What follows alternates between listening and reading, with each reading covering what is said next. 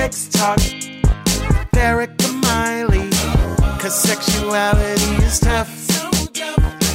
And okay, sex just isn't good enough. No. Sex Talk with Erica Miley.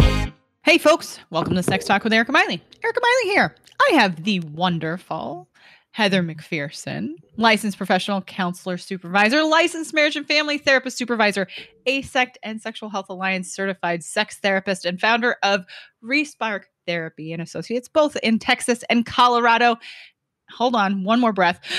And host of Practice Outside the Lines podcast. You're busy like me. Oh yeah. Oh yeah. So many things. I feel like I just keep on adding them on. We have a nonprofit too, arm of Respark Therapy. I forgot to say Respark Foundation, which sees survivors of sexual harm. So I get 25 an hour. So doing that as well. It's just all the things. Yeah. Hey, like that's how we, I think some of us who tend to be like entrepreneurial, we tend to put our fingers in too many things, but then that way we're not bored. I think that's a big part of it. Fun. But thank you for coming on the show. I slowly added them all. Yeah, no worries. I mean, I think that, when I've been in the field for over a decade, so I feel like you just slowly keep on adding more and more. You do. And you get interested in things. You get nerdy about things. Yeah. And that's what this show's about, is all of the nerd shit we got. So I'm just so glad that you're here with me today. We're going to talk all about vulvas and desire discrepancies, and we're going to jump into it because, like you just said, you got over a decade in the field, and when I was thinking about a season about vulvas, I was thinking about including professionals who have professionalists. Yeah, that's a word. Works. That's what we're doing today. That absolutely hear patterns about vulvas so regularly that it sometimes feels like, I think for us who do this work all the time, we can ourselves feel like a broken record. So I really wanted to bring to light the things that we say all the time, especially to the vulval owners that are in our practices and in our coaching. So let's just jump right into desire discrepancy. So like, what is it like? What's the kind of phone call you get from someone who has a vulva, and what's it like when they first walk into your office or telehealth now? Yeah, exactly. Tell them when they first call, pick up the email or whatnot. Yeah. I mean, I think that we have with Respark Therapy and Associates, the group practice that we're in Colorado and Texas, we just have a lot of women calling our people with vulvas, so self-identified women or people with vulvas, calling to say that they have a desire discrepancy, but typically they don't use that language. Typically they say, I want more sex than my partner. Mm-hmm. That's more so. Some of it is my partner wants more sex than me, but we're seeing kind of this trend of vulva owners wanting more sex than their partner. And that's what we see come in the door more often now. Yeah, I definitely see both myself. And I also, I'm not sure that I'm not going to speak for you if you're seeing this too. I get quite a few vulva owners who are starting to try to understand not only their own sexuality, but how that has been impacted by their mental health, and trying to understand like, oh, why is it that I can't stay with a fantasy? Or why is it that my body isn't responding how I thought how it did before, or how I thought it should, and then we're often trying to tease apart the why. Are you hearing the same things? Oh, absolutely. I mean, I think that of course, a lot of it comes down to anatomy. Male identified people that have a penis can look down and see that they are aroused. Vulva owners typically don't have that immediate kind of reinforcement of I am aroused. Yes. I think I'm curious your thoughts about how much, of course, like if we could break out a pie chart and give you very specific nerdy pie chart statistics, we would. But I'm just curious, like how much you think culture is also a big piece of, especially for those who have vulvas, like why they are so divorced from their body. Like, this isn't like, I mean, just with the lack of sex education, the lack of, or the increase in the diet industry, all of those kinds of things. Like, I'd love to hear what you think of the impact of culture generally.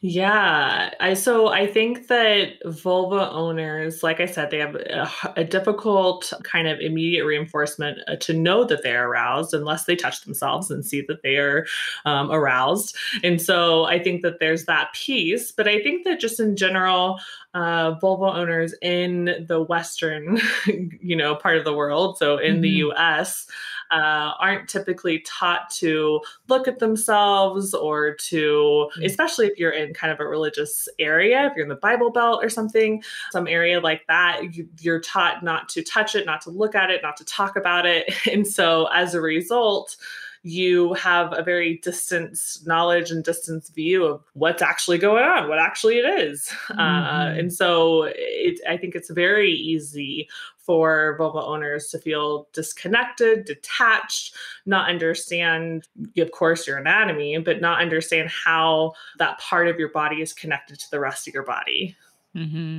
Absolutely. And that your experience of your vulva isn't just when you urinate or when you are experiencing menstruation. Exactly. Or that and how many times were folks told like that is dirty, like that's gross, or I mean, we haven't even gotten close to the shame around menstruation and sex. I mean, I didn't even think we were going to take this turn, but let's take it. Like, what do you hear from the vulva owners about their worries around menstruation and sex? Yeah. I think that just that alone, if you're disconnected and detached and the only experience you have is maybe pain during menstruation, or, maybe you weren't taught about what that means. You weren't given that, that educational talk about it whenever you first started menstruating. I think that there can be a lot of disconnect. And then also I think that, we have a lot of people that come to Respark Therapy that, maybe they have not experienced tampons or discs, like flex discs. That's what I love. the disc that you just put it in for 12 hours and you forget about it. But I think a lot of people have a difficulty. People that come to us will sometimes report difficulty even putting a tampon in because it's painful. So I think that there's a lot of issues around menstruation that can connect to painful sex with vulva owners. Absolutely. I mean, just speaking for myself, and if you're not, no pressure here, but I remember the myths. I remember the things I heard when I was probably maybe 12, when I started to hear some of those things from my peers of like, well, if you swim, this was definitely one of those ones I heard a lot. If you're swimming, your period just stops. Yeah. Totally. And these were these kinds of myths that we just exchanged as young teenagers or preteens, that it was just like, oh no, this is how this is. And I remember many of my vulva owning friends, the girls that we'd run into the bathroom together, and whoever hadn't put in a tampon yet, the other girls were going to stand on the outside of the door and coach each other through it. Because nobody was telling us, nobody was teaching us, nobody was doing any of that. Yeah, and they sure as shit didn't talk about it in like our sex ed classes in a really, really good way. So what about you? So like, what were some of those myths you heard when you were in like 6th, 7th grade? That's so funny. I remember my best girlfriend doing the same thing, coaching me how to put a tampon in. So I totally am with you in that experience. I think that's like a cultural, young girl thing. And I was so like, I don't understand. How does this know what to do? Like, what's going on? Like, how do you know when it's all the way in? Like, there's just so many questions. And there was the question of like, if you use a tampon, I mean, we kind of, we use the sexual debut language now as adults, but like back then it was like, well, if you use a tampon, do you lose your virginity? Like Exactly. that Yeah. was Yeah. that was a very real conversation when we were young Mhm. kids.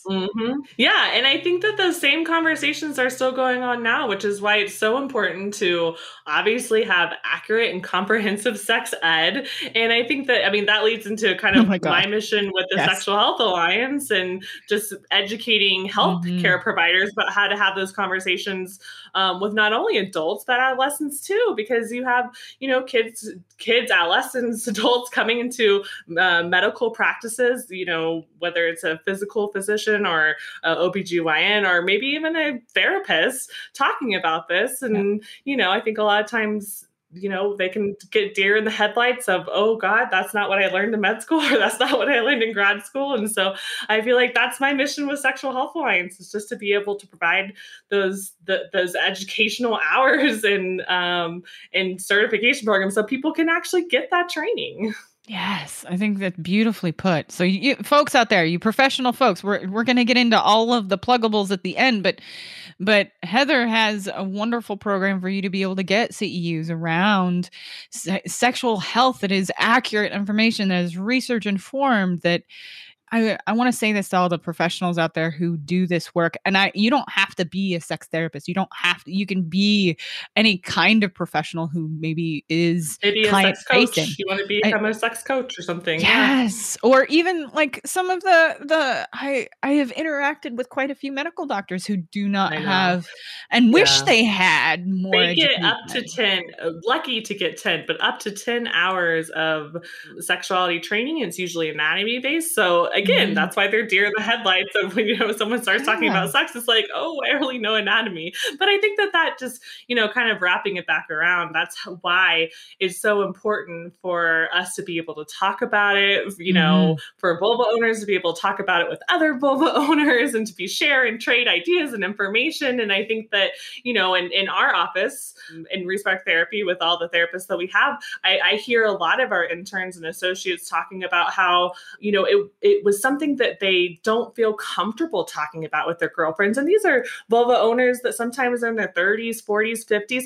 Oh, I never talked about that with my girlfriends. I didn't think that was okay. I didn't want to feel weird or awkward. And so it's like, that just breaks my heart. You never were able to like have those experiences that we just shared earlier in the show, right? That where you have your, you know, your peers teaching you, hey, this is how you put in a tampon. Hey, this is what it's like. Oh, it's okay. No worries. Just stick your finger up there. You know? This is yours. It's okay for you to touch it. It's okay. It's okay for you to touch your vulva and understand what it feels like, how it looks, and how it smells, and every part of it is typical. And if there's something that's not, you don't think is typical, that it's okay to ask questions.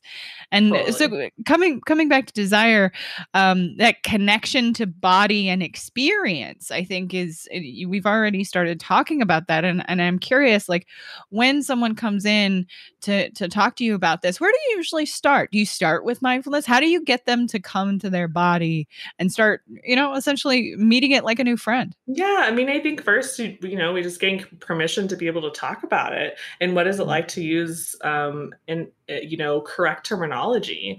And that can be a huge piece of the equation, right? We're taught to say hoo-ha and, you know, all these different, like the JJ and all these different terms, colloquial terms that represent your vulva and your vagina.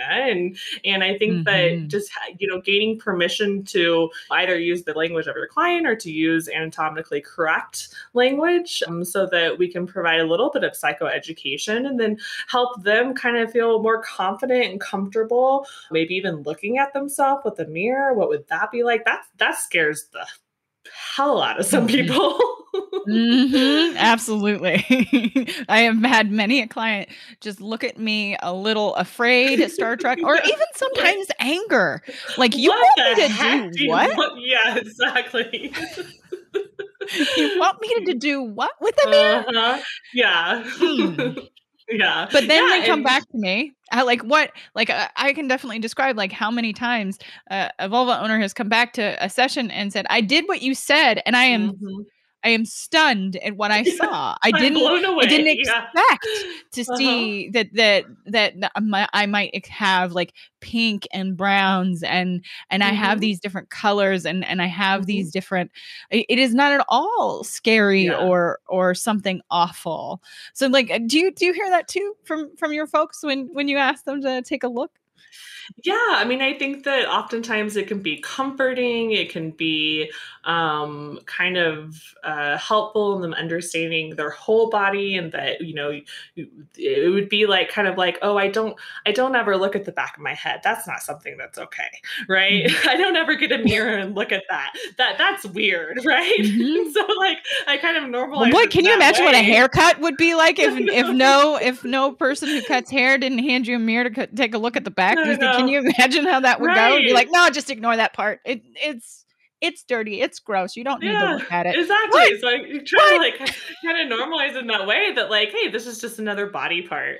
But then, you also have vulva owners and people that kind of have the opposite reaction where, I don't look like those people in the films or on porn. And what does that mean? And I've had many clients that come in and say, I want surgery or I want Botox, and on my vulva, or I want this or I want that, because it doesn't look like what I've seen everywhere, which, it doesn't, because it's natural. It's not something that's been altered or, put Botox in or had surgery in. And, obviously in porn, there's a lot of things that they do. And, to each their own. If you want to do that, go for it. It makes you feel comfortable. But it also works against our culture in terms of, I feel shame because I don't look like other people. I feel embarrassed because I don't look like what I've seen.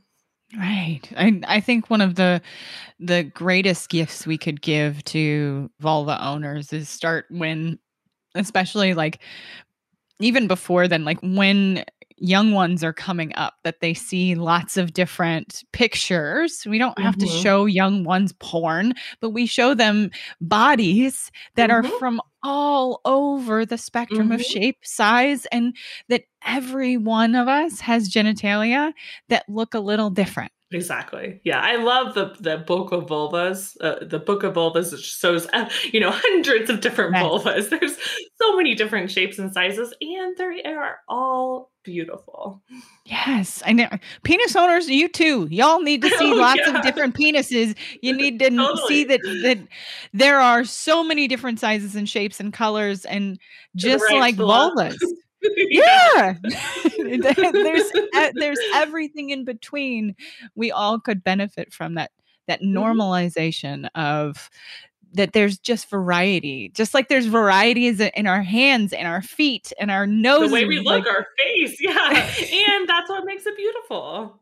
Yes, absolutely. So I hear you inviting your clients to essentially be able to fill their lives with maybe different images. Like I am often struck by how many wonderful sex educators and sex therapists and other people in our field who encourage our people to get on Instagram and unfollow all the people that don't necessarily look like them and start following people that broaden the horizon of bodies. Do you think that's something? Oh my gosh, that's something that Dr. Chris Donahue, he does Loveline, took over for Dr. Drew. He's our clinical director at Sexual Health Alliance, and he always talks about that in every single lecture that he gives for us. He always says, get your clients' social media and look at what they're following, because guaranteed that's part of the problem. Oh, I think that's I mean, beautifully put. I work with a lot of folks who are experiencing eating disorders. And that's one of the things I am very keenly asking them, and I'm asking them to pull out their phones and tell me what is on your Instagram right now. Exactly. Yeah. Tell me what you are filling your head with all day long. Yep. And a lot mindless of the time, scrolling. But that's the thing. It's not mindless. We all know it, that it's not mindless, that it's impacting us very deeply. And being able to expose yourself again and again and again to something else, to things that help you break down like the the body dysmorphia that happens from constantly feeding your brain like what you think is supposed to happen, right? In quotation marks. Y'all can't see me doing my quote fingers, but I see it. I'll confirm for the audience. Thank you. Appreciate that. So like when we're talking about like communication about desire discrepancies to partners, like let's talk a little bit about that. Like what are you often like step one for folks to be able to talk to partners about like I want more sexual intimacy from you, or I would like maybe less. how do they start those conversations? Yeah, I mean, I think again, gaining permission that it's okay to talk about this, kind of setting the space and creating that environment where we're comfortable having those conversations. I think that's huge, and that's so basic, but it's so important. So you're saying don't start with a fight, right? Yeah, exactly. Yeah. Yeah, and I think that, having both parties talk about kind of their perspective, their experience, and having the other person really listen and not really think about everything that they're about to say. Really listen, reflect, and validate and understand what's going on. And again, these are such basic therapy skills, but I think that just helping your partner understand where you're coming from and the why behind it and the experience with it goes such a long way, because, oftentimes it comes down to, I want to feel loved. I want to feel desired. I want to feel beautiful. I'm just horny and I want you and I want it all the time. And that's okay too, and how you communicate that, how you initiate those conversations is sometimes a lot of the work, right? I think that, learning how to flirt, learning how to compliment and communicate and say, this is something that I'm thinking about doing later to you, right? Having those conversations and building anticipation is such a huge piece of this as well, to make sure that you're getting, of course, consent, but you're also just having fun with it. Yes, you're talking about something that is so incredibly important, which is the runway to sex. Exactly. Which is so important, that especially for many of our vulva owners, it takes many of them, roughly what did Emily Nagoski find? Like 70% of the vulva owners, it takes a significant amount of time. Yeah. Oh, time too. Yeah. for not only just the connection to be made from the head to the vulva, but for that anticipation to start to build, which will then result in any kind of sexual interaction. And so I that runway is so very important. I know my listeners, y'all have probably heard me say that 115 million times, but Heather is here to just confirm for you that, again, that it's something we hear from so many people, this expectation of, I tell you I want sex, and then we're going to have sex. And that is so that it makes sex and the interaction of sex very, very narrow. Yeah. And the only way that does work is whenever, it's a newer relationship or you've been thinking about sex all day and you're ready to go and you're ready for a quickie, you're ready to just jump their bones, which is also great, cool. Love that when that happens. But, it's not an everyday thing. It's not, it happens all the time. It happens some of the time if all the conditions are right. And let's be real. We've all just been through one of the hardest years. And a majority of us are not necessarily thinking about sex all day long. Or maybe one of the partners that we're involved with maybe did and we didn't. Or maybe you vulva owners out there have kids at home. There's nothing sexy about, dishes and chores and making sure kids get bed on time. And I mean, before we jumped on, I told you my kid was up last night in the middle of the night. How am I feeling today on a Friday? I'm feeling very tired and I don't want anything to do with anybody in my house. And that's so common. That's our existence, right? Oh yeah. It's the world now. So being able to find that entrance to the runway, I think, is really, really, really important. So when you see success stories, because I don't want to just like harp on like this is how you start and this is how you should be doing it. Oh, sure. But when you hear success from folks, What is the kind of language they're saying? Like, what does success mean to many of these folks that you see? Whenever I hear clients having fun with it again, getting excited about it again, that it's like it's play, right? That they're a little bit more relaxed, a little bit more laid back. They're finding new ways to have pleasure with each other and maybe even with themselves independently. And it's a different approach, different paradigm to how we think about sexuality and how we approach it with ourselves and our partners. I think you are on that path to essentially just saying, like, success isn't what you think it was going to be at the beginning of the sessions. Right. I think many of our clients may come to us and think like, oh, if I go to therapy or if I go to sex therapy, that I'll be, cured and be having sex all the time or every day, or I'll have some magic thing will happen and everything will be better. And I think that's what we're saying is that the managing of expectations is one of the first things that we have to allow ourselves to do, right? Like, and drop our expectations of outcome and be willing to play along the way as we start to learn the things that we're actually aroused by. Yeah. Yeah, I love that. I am just so appreciative that you hung out with me today.